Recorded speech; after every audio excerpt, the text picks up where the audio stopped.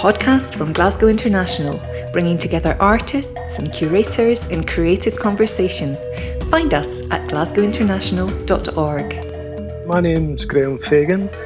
I'm an artist and I'm making an exhibition for Glasgow International this year, which will be at the Queen's Park Railway Club. I'm Maria Fusco. I am an interdisciplinary writer. Graham and I met at the CCA, and Graham told me he paid for his own scone and then left the building. Oh, thank you. I knew you'd get me back for that one day. So that's how I know Graham Fagan. I was thinking about that. If you can remember when you first met them or encountered their work, I think that's a bad sign. I can't remember when I first encountered Maria's work, because in my head Maria's always been around and about, and I quite like that. Doesn't just pay for your scone then? No. In this episode, Graham Fagan and Maria Fusco reflect on the importance of names and how they relate to our identity and culture, themes explored in Graham's exhibition.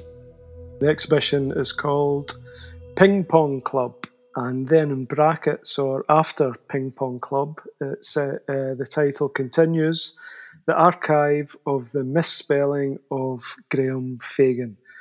And along with the exhibition comes a publication, and I guess both the exhibition and publication mediate and document this haphazard archive that I've got, where lots of examples of my name or me is misspelt, and it's as simple as that. So, Graham, I have a nice little quote that I'd like to share with you from Robert Pinsky from a poem called Poem of Names. It's just 2 lines I've taken. The chains of begetts and births, the chains of names are meaning itself, the chains of deaths and doings. And I was just thinking about that sort of sense of belonging and the chaining to one's name. Really, how you feel about the misspellings interests me. That's beautiful lines, Maria. Thanks so much for sharing them. I've got a lump in my throat now after hearing that wee bit of Pinsky. That's really nice. Thanks. Yeah, I guess it's interesting in regards to what he was saying as well, because I think because for as long as I can remember, I was always getting my name spelt wrong. I've sort of grown up with a name that in theory is right and lots of other names that in theory are wrong. So I've kind of grown up with being multi-named or multi-spelt, which is something I quite like, actually. And being at school and not being very good at any subject in school, one thing that I thought was good and I liked was spelling the way you thought something should be spelt, which of course has got a lot to do with, I suppose, language, and the way that you understand something sonically influences perhaps the way that you might want to spell it. And so I think I'm all for spelling things the way you think or the way you want them to be spelt. I think I'm a fan of that and I support that. So in a kind of strange way, I suppose that means I support all the different versions of me that are out and about and are part of the exhibition. And I think the thing that's interesting about it as well is, obviously it's my name and it's me, but hopefully the thing that others will get when they see the exhibition or get a copy of the book or both is they'll be thinking of themselves. Have you had your name spelt wrong, Maria? Yeah, do you remember when there was like mail merge? And because my surname is spelled Fusco, I used to get fiasco a lot. Which I really liked. It was absolutely brilliant. Yeah, it's your punk name, Maria. It's brilliant. Do you think there are lots of Graham Fagans like floating about? I was thinking about it in regards to how the past persists in the present, because a lot of the material in the book, it's quite technical material, I suppose, that pertains to aspects of your practice, and obviously exhibitions, Scotland, Venice, etc. I'm just happen to be looking at that one just at the moment when we're talking.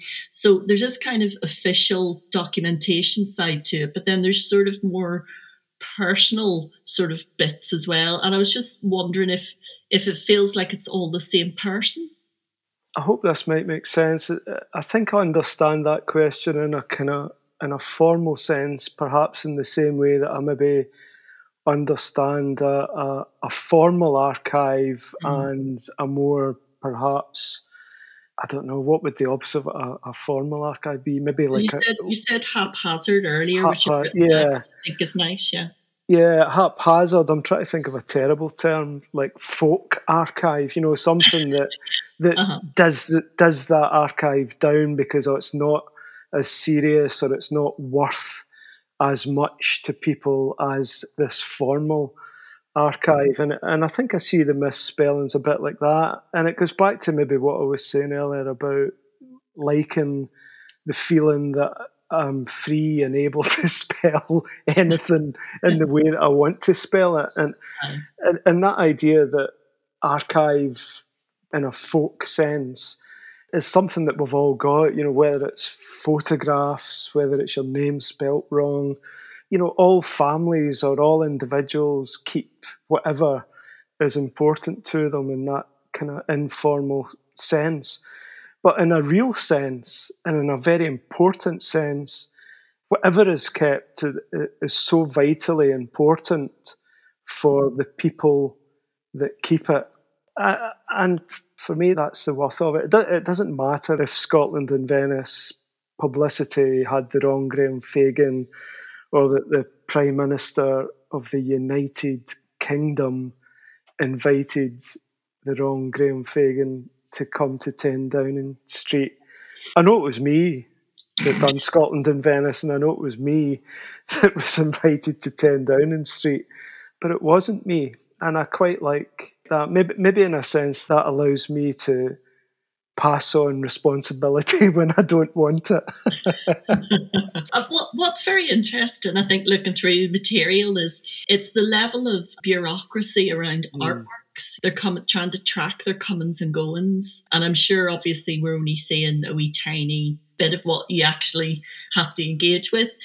There's a really interesting combination of like idiocy in that because, it's overly, well, perhaps not overly bureaucratic, I don't know, but it's definitely very bureaucratic and presumably necessary for insurance and all that sort of crap on one hand. And then it's completely and utterly incorrect on the other hand because it's not actually, it's not legally, it's not your actual name. So I guess with that, I think that shows up the elements of bureaucracy, and it also shows to someone like myself who works as a writer, obviously I have to engage in bureaucracy, but not in terms of the movement of objects and artworks.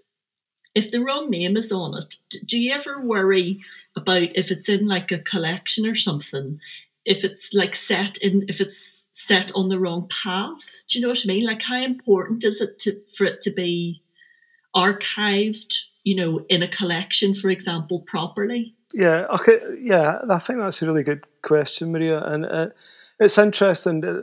I suppose maybe only in the last maybe 5-8 years or so, as an artist, I've started to understand and maybe appreciate more the importance of the trail that you leave behind, whatever type of archive it gets called. And I suppose there's been different events or different things that have happened that have kind of given me almost like a slap in the face. Simple things like when I went to help install an exhibition and the museum had borrowed one of my works from a collection, and when I arrived I could see the work sitting on top of the crate.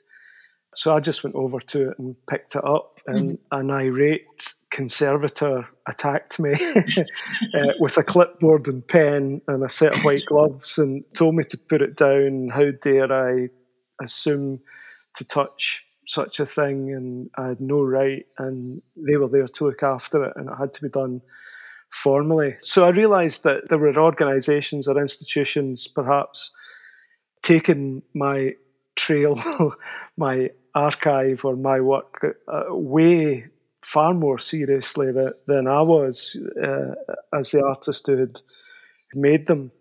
So, but it's interesting because when it comes to getting the specifics within the institutions right, I quite like the almost hypocrisy of the institutional formalisation and bureaucracy making the mistakes through spelling your name wrong, and a kind of lovely paradox. I'm quite pleased with that, and perhaps it shows the kind of humanity that underpins and runs these faithless bureaucracies and institutions. And it's interesting as well, because I remember a conversation I had a long time ago with David Shrigley, and we talked about like institutions or museums and galleries that we really liked and thought were great until they asked us to work with them. We thought they were rubbish. Like, oh, they used to work with great people. What do they want to work with us for? Yeah, that type of thing. But I mean, I talked about spelling in relation to kind of the sonics of an accent or something like that as well. But I'm really curious, Maria, as a writer, do you get angry when you do a spell check and you've made spelling mistakes, or are you a stickler for spelling, or do you allow yourself spelling freedom? I'm a really shite speller, that's the first thing, which is really, really embarrassing. I'm glad to hear it. Yeah, I am a dreadful speller, and it's really embarrassing. Like, for instance, if I'm doing, as you know, like a tutorial, for example, or something, and I have to try and spell out, like a name or something to, if it's a reference or something like that, I find that like really, really embarrassing. So I always preface it with saying, I'm a really shite speller, so, forgive me, and, to sort of excuse myself from it.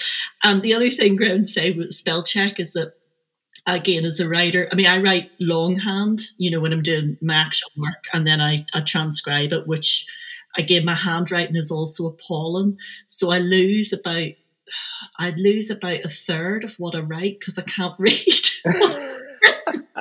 Honestly, I really do. Because I hold all my tension in my hand, I think. So it's sort of like this claw scraping away at a page. And I do lose a lot of it. But what I've sort of came round to trying to believe with that is that it's like a first entry editorial. Like it kind of goes through a first process, because otherwise I've got all this stuff I've lost.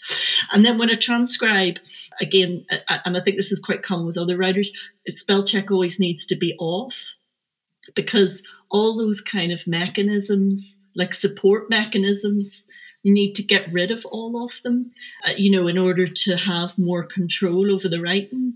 And particularly working in like more experimental, or as you're saying, like where you may be working more sonically or something like that.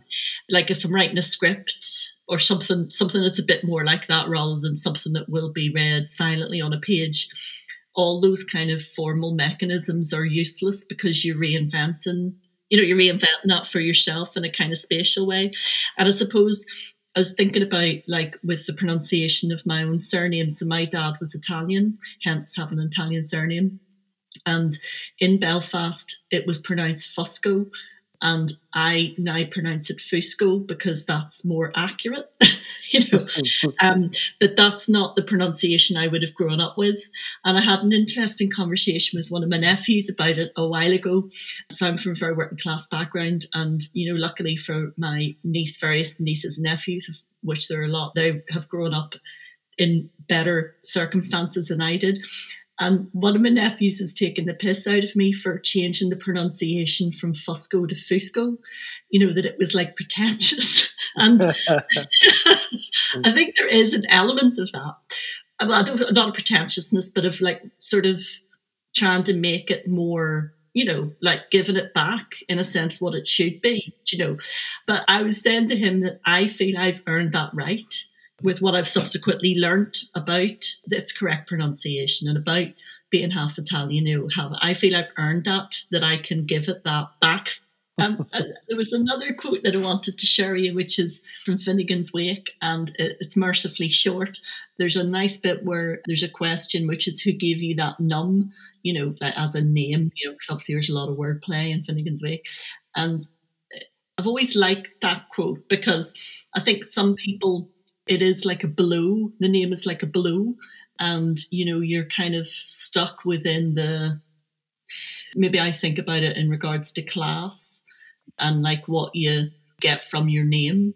I wonder if you've any thoughts about naming and your own social class. It's quite interesting thinking about it in that sense. I remember a discussion as we were kind of starting to get to kind of leaving school age and thinking about where we were getting on to, and there was lots of talk about class. I suppose, interestingly, I had an understanding about class when I was quite young, and we were part of the Glasgow Overspill that had just left a tenement flat in Partick, which was getting demolished, and we moved into a brand new council house scheme in Irvine, Newtown as it was then. I think it's just Irvine now. I think they've dropped to Newtown.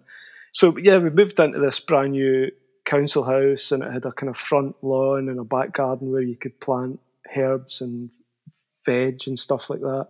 And I remember that kind of sketch where I think Ronnie Barker, Ronnie Corbett, and somebody else about, I'm middle class and I look down on him. I'm working class and I look up on him. Yeah.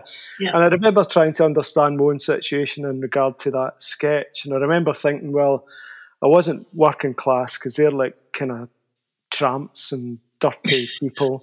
And we've just got this brand new house and it's got a toilet in it. So it can't be middle. So my perception was, well, I could only be in the class that's left, upper class. I must be upper class. So I grew up quite happily thinking that I was upper class until that kind of school leaving age when, politics and cultural and social issues were part of heated pub debates. And that realisation that, well, if your dad doesn't work, you can't be working class. So are we an underclass that's below the working class? And that was a conversation that was very poignant and stays with me a lot, that perception of being in a class, a subclass or an underclass that hadn't yet even made the class structure. And I think that stays with me a lot. I was also wondering about, like, obviously when I was growing up in Belfast during the Troubles, your name very much marked out whether you were Catholic or Protestant, Yeah. So obviously having my name, Maria Fusco, is obviously that's like the world's most Catholic name, and then you might have like, I don't know, Wilhelmina Paisley or, super Protestant name, because obviously in West Coast of Scotland, it is unfortunately still very sectarian. And I wonder, when you were growing up, was that present in people's names as well?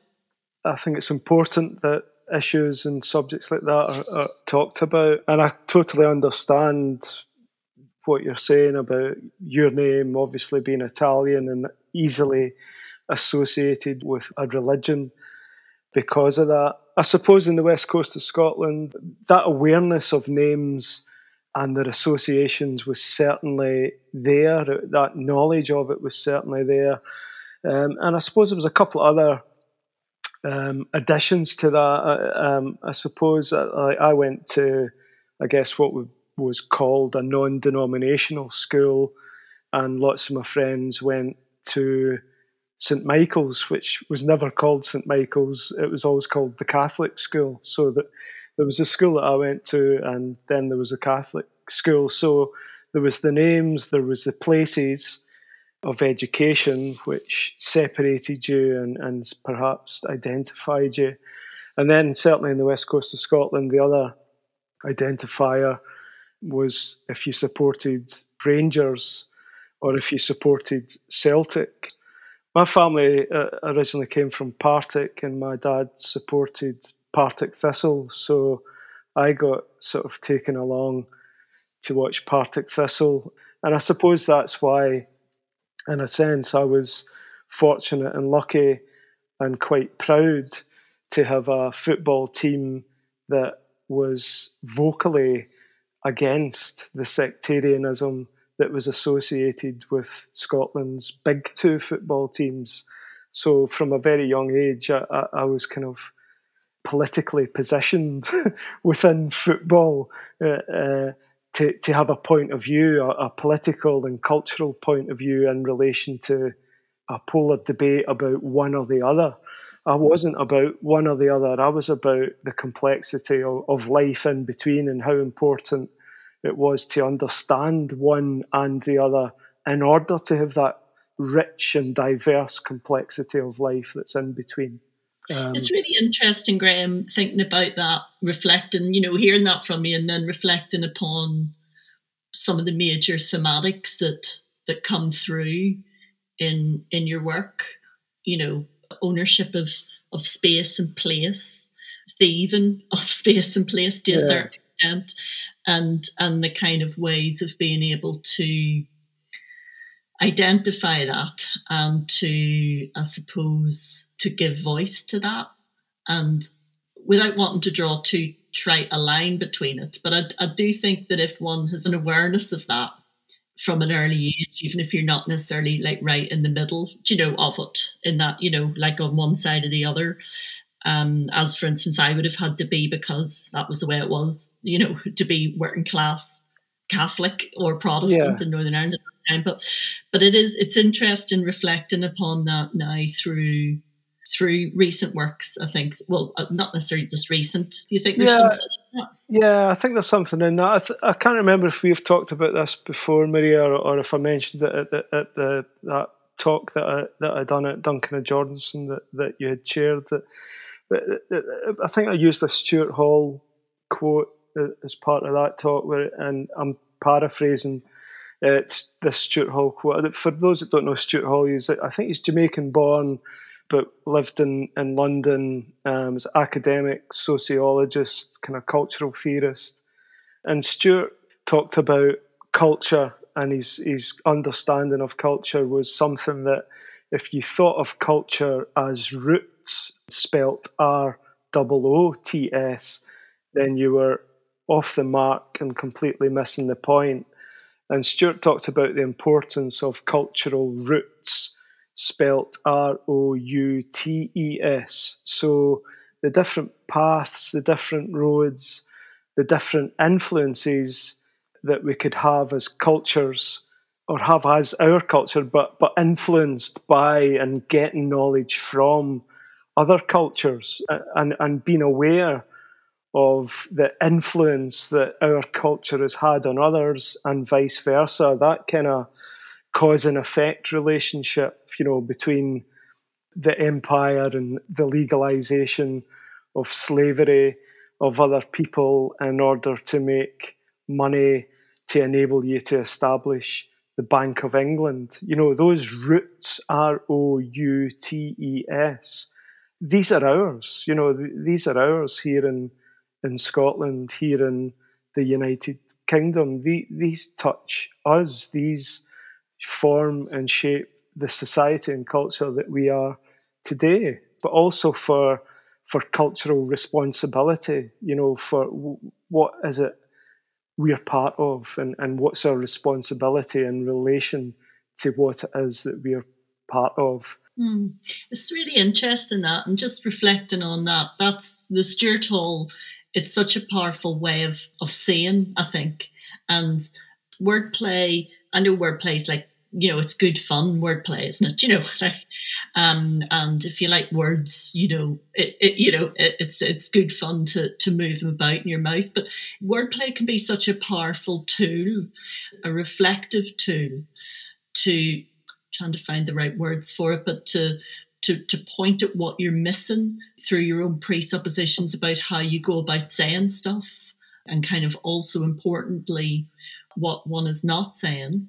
and also what, in the example you gave, Graham, but what's in a sense hidden within, what's hidden within that word by what's hidden within the word with the two O's roots, what's at stake within that. And it's very nice to reflect upon the importance of that something as important can be highlighted with a slight re-angling of a word. It can completely open up a completely different perspective on horrendous history. On Ancestry, I looked up your name, so there's quite good little facts. I'll read you a couple out. There's millions and millions of immigration records, which you'd be unsurprised to hear, obviously, because it's an Irish, presumably. And This is a good one. The average life expectancy for someone of your surname in 1949 was 56. Jeez, I've got a year left. Yeah, well, And but the good news is, Graham, that in 2004, it's 66. Yeah. Mm-hmm. So you better get your skates on. Right. That's really cheered me up, Maria. That's good. So you're probably averaging in, what, about 70 now? You've got a good 13 years to go. Right. God, that's interesting. You looked into that, because it's something I've never really wanted to do. It became very popular, people doing that kind of family history and family tree type thing, and I don't know why, but it's something I've never felt like looking into. So it's really interesting to get those facts checked out. How's the install, Graham? Just received install shots today, so it was looking probably better in the install shots than I remember it was when I left it yesterday. The work's been ready to go for over a year now. We were just about to take the book to print the week before COVID started. Thankfully, we didn't send the book to print the week before lockdown, because we would have had this out-of-date book with wrong exhibition dates on it and stuff. But interestingly, over that period of time, along with the designer of the book, we kind of revisited it and we added a few things, took a few things out, that type of editing, which was nice to happen over that period of time that you wouldn't normally have had. I suppose what's really nice about that, and I'm just looking through it as you're talking as well, is that it feels very, very fresh because the dates are up to the most recent date. And I can imagine that the project will, as you will continue to accrue, more material up until, that the death date that I found on. You're desperate for me to die, Maria. I think there's something nice about a trajectory, because with publications, they come out, and then if there are mistakes in them, which inevitably there always are, that it's like a moment in time, isn't it? And they can't, you can't really amend them. And whilst that's very irritating, I think it's also nice because it marks that it happened in a certain time in a certain way, and then it was done. And I feel with this, because you will obviously accrue more of these, clearly, there'll be a lot more. It's not going to just suddenly stop. Yeah. It's like a compendium, isn't it? Yeah, exactly. I think that's one of the things that's good about it. It's kind of real. I suppose the archive in itself is a real marker of time, and hopefully that's what the exhibition and book does. It just kind of gives us a marker of time of where we're at just at this moment in time. But I think by its very nature, just as you say, it is something that's going to push on and move on. So what was that, 77 years of age? So maybe in 22 years' time we'll do the update just before I pack it in, and we'll get right. Can I sign you up for that then, Maria? You do some work for then as well? Yeah. Brilliant. It's a deal. And I still owe you that scone. I was going to say, you'll have to buy me a scone. Yeah. Graham Fagan and Maria Fusco. Find out more about Graham's exhibition at glasgowinternational.org. Encounters was produced by Lindsay Moyes for Glasgow International, supported by the Scottish Government's Expo Fund and Arts Fund. Thank you for listening.